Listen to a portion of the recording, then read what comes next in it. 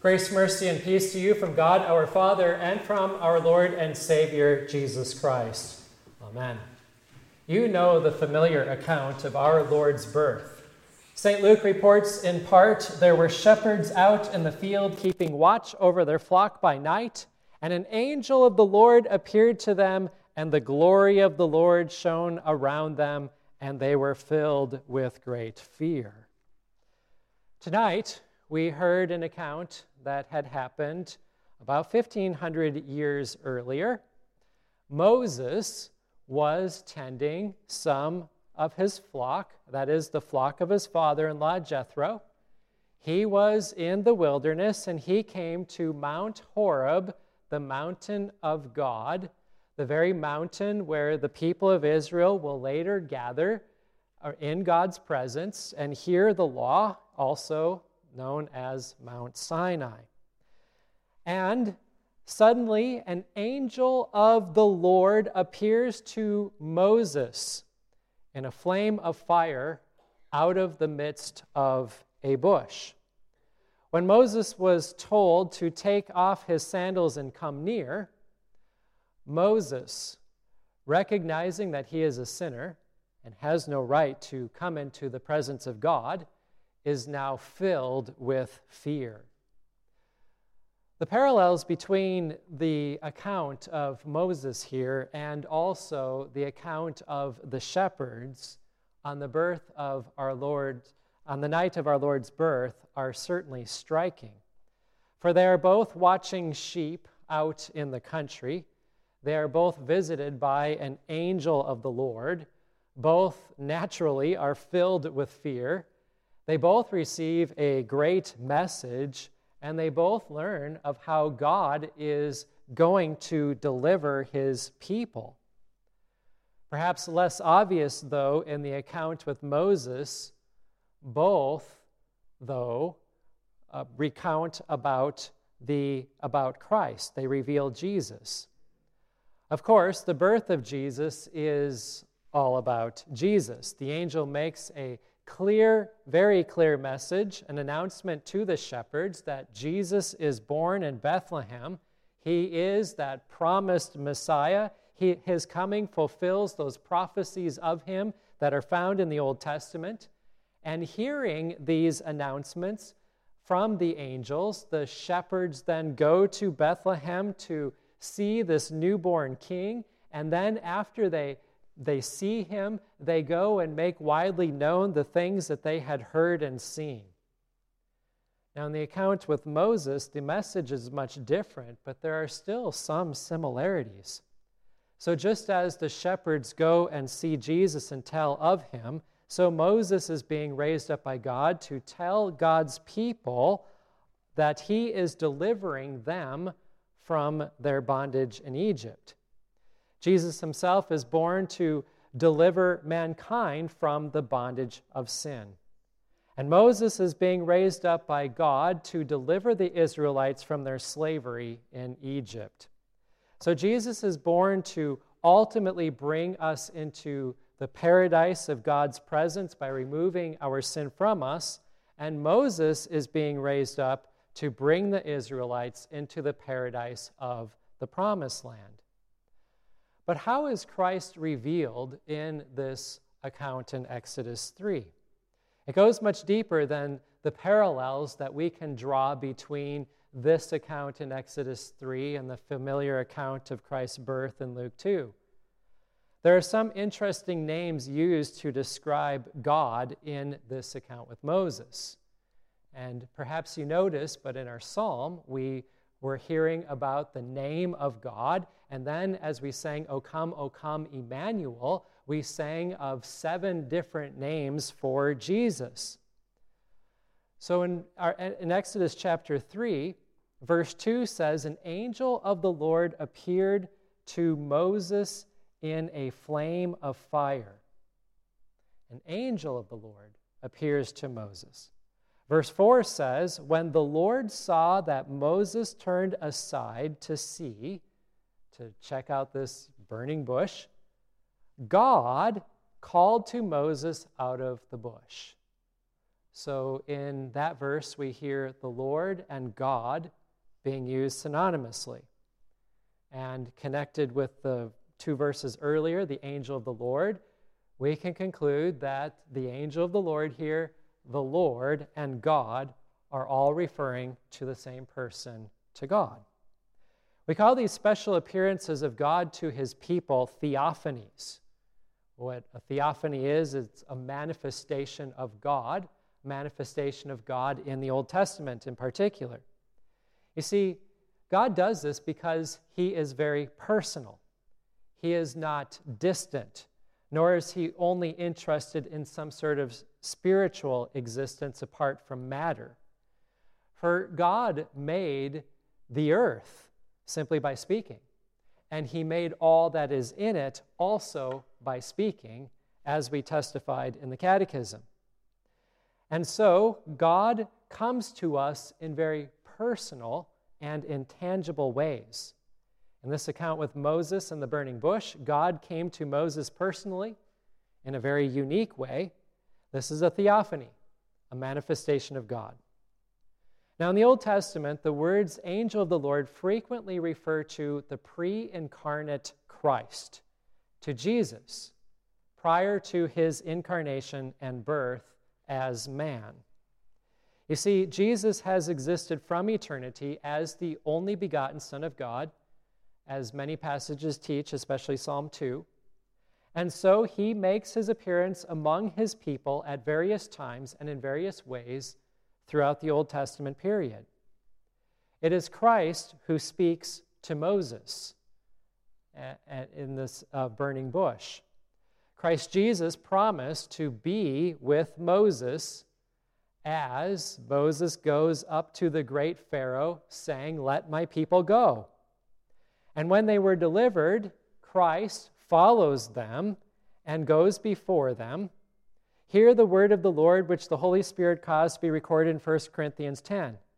I do not want you to be unaware, brothers, that our fathers were all under that cloud, and all passed through the sea, and all were baptized into Moses in the cloud and in the sea, and all ate the same spiritual food, and all drank the same spiritual drink. For they drank from the spiritual rock that followed them, and the rock was Christ. All right, so we can see that Jesus is present in the Old Testament. After all, Jesus did say, "You search the Scriptures because you think that in them you have eternal life, and it is they that bear witness about me." But how do we know that the angel of the Lord here is truly Jesus, especially in this account with Moses? To know this truth, we need to remember what the angel of the Lord says to Moses, and then we will look at some of the things that Jesus himself would later say during his public ministry. So we've already established the reality that the angel of the Lord is referring to God himself and the Lord himself, as we saw in Exodus chapter 3, verses 2 to 4. When Moses is selected for the lofty task of leading God's people out of their slavery in Egypt to freedom in the promised land, Moses had a few objections. Not surprisingly, Moses didn't really want to do this. It's certainly a greater task than what Moses could have possibly have done on his own. Moses also thinks Pharaoh and the Israelites will doubt Moses' authority. Aside from trying to get out of this lofty task, Moses then asks a good question, which we heard in verse 13. If I come to the people of Israel and say to them, "The God of your fathers has sent me to you," and they ask me, "What is his name?" what shall I say to them? The Lord God, that is, the angel of the Lord, replied to Moses, saying, "I am who I am. Say to the people of Israel, I am has sent me to you." So here Jesus is calling himself, or here God is calling himself, I am. In the Hebrew, this is the divine name. Many believe it's pronounced something like Yahweh. And this phrase and the words I am that are also used in the Hebrew sound quite similar, eya, which are very, very, very similar. The words are related to each other. And so from this, we have the name I am as another name for God. Then in Jesus' public ministry, so let's fast forward, Jesus regularly referred to himself as I am. Not in the way that we do in English and just simply say, I am whatever. I am tall, I am short, I am hungry. But Jesus is actually using this in a very technical way. For in the Greek, you don't need to use both I and am together. You can just pick one or the other, and it makes perfect sense. Normally, people didn't put the two words together. But here Jesus does. And he does so for a reason, to show that he is that same I am. So we heard in John chapter 15 tonight, Jesus saying, I am the vine, you are the branches. Whoever abides in me and I am him, he it is that bears much fruit, for apart from me you can do nothing. And on another occasion, Jesus gets even more to the point.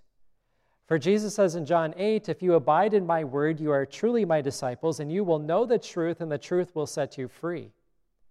Then Jesus adds some rather stunning words.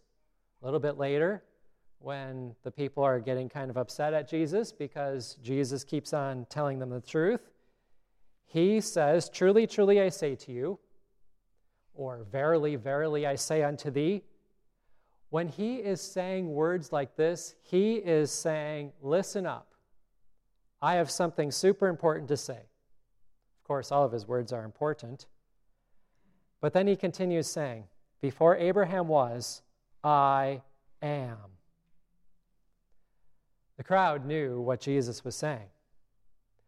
They certainly would have remembered the account of Moses at the burning bush. That Jesus is saying that he is the same person who spoke to Moses at Mount Horeb, the mountain of God. Jesus is the same person, then, as this angel of the Lord who visited Moses on that holy ground.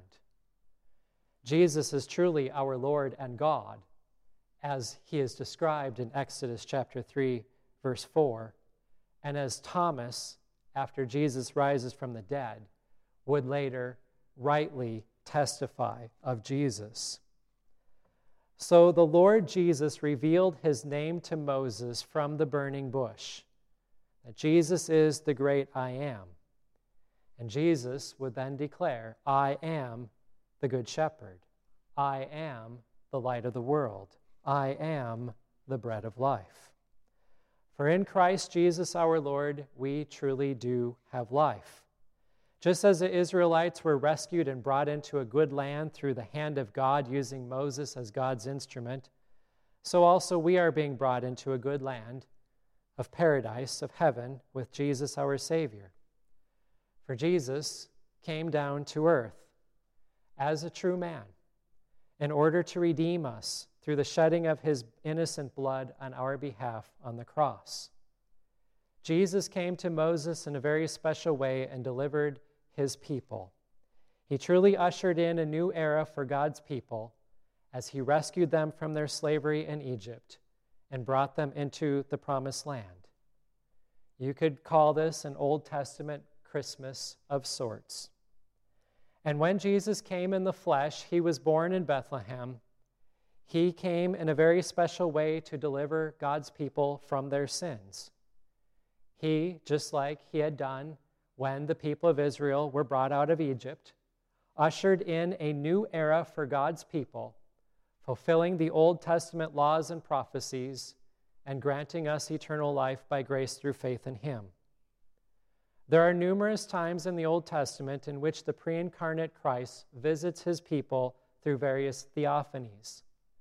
They do, in a sense, prefigure his coming in the flesh, in which Jesus will then make his dwelling among us.